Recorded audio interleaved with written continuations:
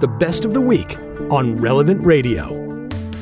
We're just a few months away from the National Eucharistic Congress, which is happening this summer, July 17th through the 21st in Indianapolis, at the home of the Colts of the NFL. Are you planning on going? Have you thought about it? Have you had a chance to sign up yet? You can, of course, learn much more about traveling to the National Eucharistic Congress with Relevant Radio by calling 1-844-400-9559, or you can go to relevantradio.com/travel. That's 844-400-9559. Joining us live this morning in studio is Josh Rimmon, the Relevant Radio Vice President and Director of Programming, to continue talking about the National Eucharistic Congress and how to go with Relevant Radio. Good morning, Josh. Great to see you. Welcome back to your old program that you used to produce. Yeah, I actually started producing morning air before anything else that I've ever done here at Relevant Radio. So always have just a love for this. I don't have a love for getting up early in the morning, but I do love morning air. No one has a love of getting up early in the morning, Josh. Absolutely. Yeah, it's a joy to have you here in studio. Share from your perspective why someone should attend this National Eucharistic Congress in Indy. Right. Well, we've been talking about it on Relevant Radio. I don't know. I think it varies parish by parish how much this has been talked about for people who are attending just, Mass every Sunday, or maybe you go to daily Mass during the week. The National Eucharistic Congress, it's part of this 3-year plan that the bishops put together that they wanted to call the faithful and say, we want a revival centered around the Eucharist. So coming up this summer, it's really at the end of the 2nd year, the beginning of the 3rd year. And this is supposed to be an event that brings all the faithful together and really energizes all of us to go back to our local communities. We're supposed to take the message, the enthusiasm, everything that we encounter there at the Eucharistic Congress, and we're supposed to bring that back to our home parishes, our family, our friends, those people that we know that we can impact with the message of Christ. So that's why we should attend, is to be part of what the bishops are calling us to do, to take that message back. And there's great expectations for this Congress. We're hoping to fill up the 80,000 seat stadium there in Indianapolis. Right. They're getting close to about half of it full so far. And so, we're closing in on about 40,000 people who have signed up so far. 80,000 is, I think, max capacity. So I don't know when they start saying, hey, we're just about out of tickets here. But it should be a really remarkable experience. That would be a good problem to have. Oh, absolutely. It's basically standing room only, and you can't get into the building.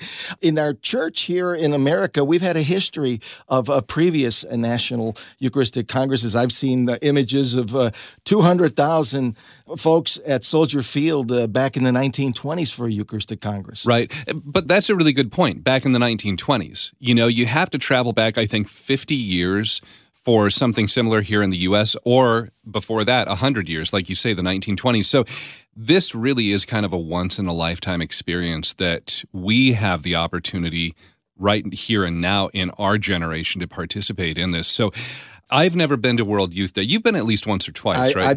I was in Cologne with Drew and the team, and we broadcast 3 hours live every day from there. So, yeah. And that's about the only thing that I guess I can think to compare it to is just this massive, I've never been to World Youth Day. I've never had the opportunity to be around that many people all together, singing the Alleluia right before the gospel reading, or singing the Great Amen after the consecration of the host and the chalice. So that's one thing I'm looking forward to.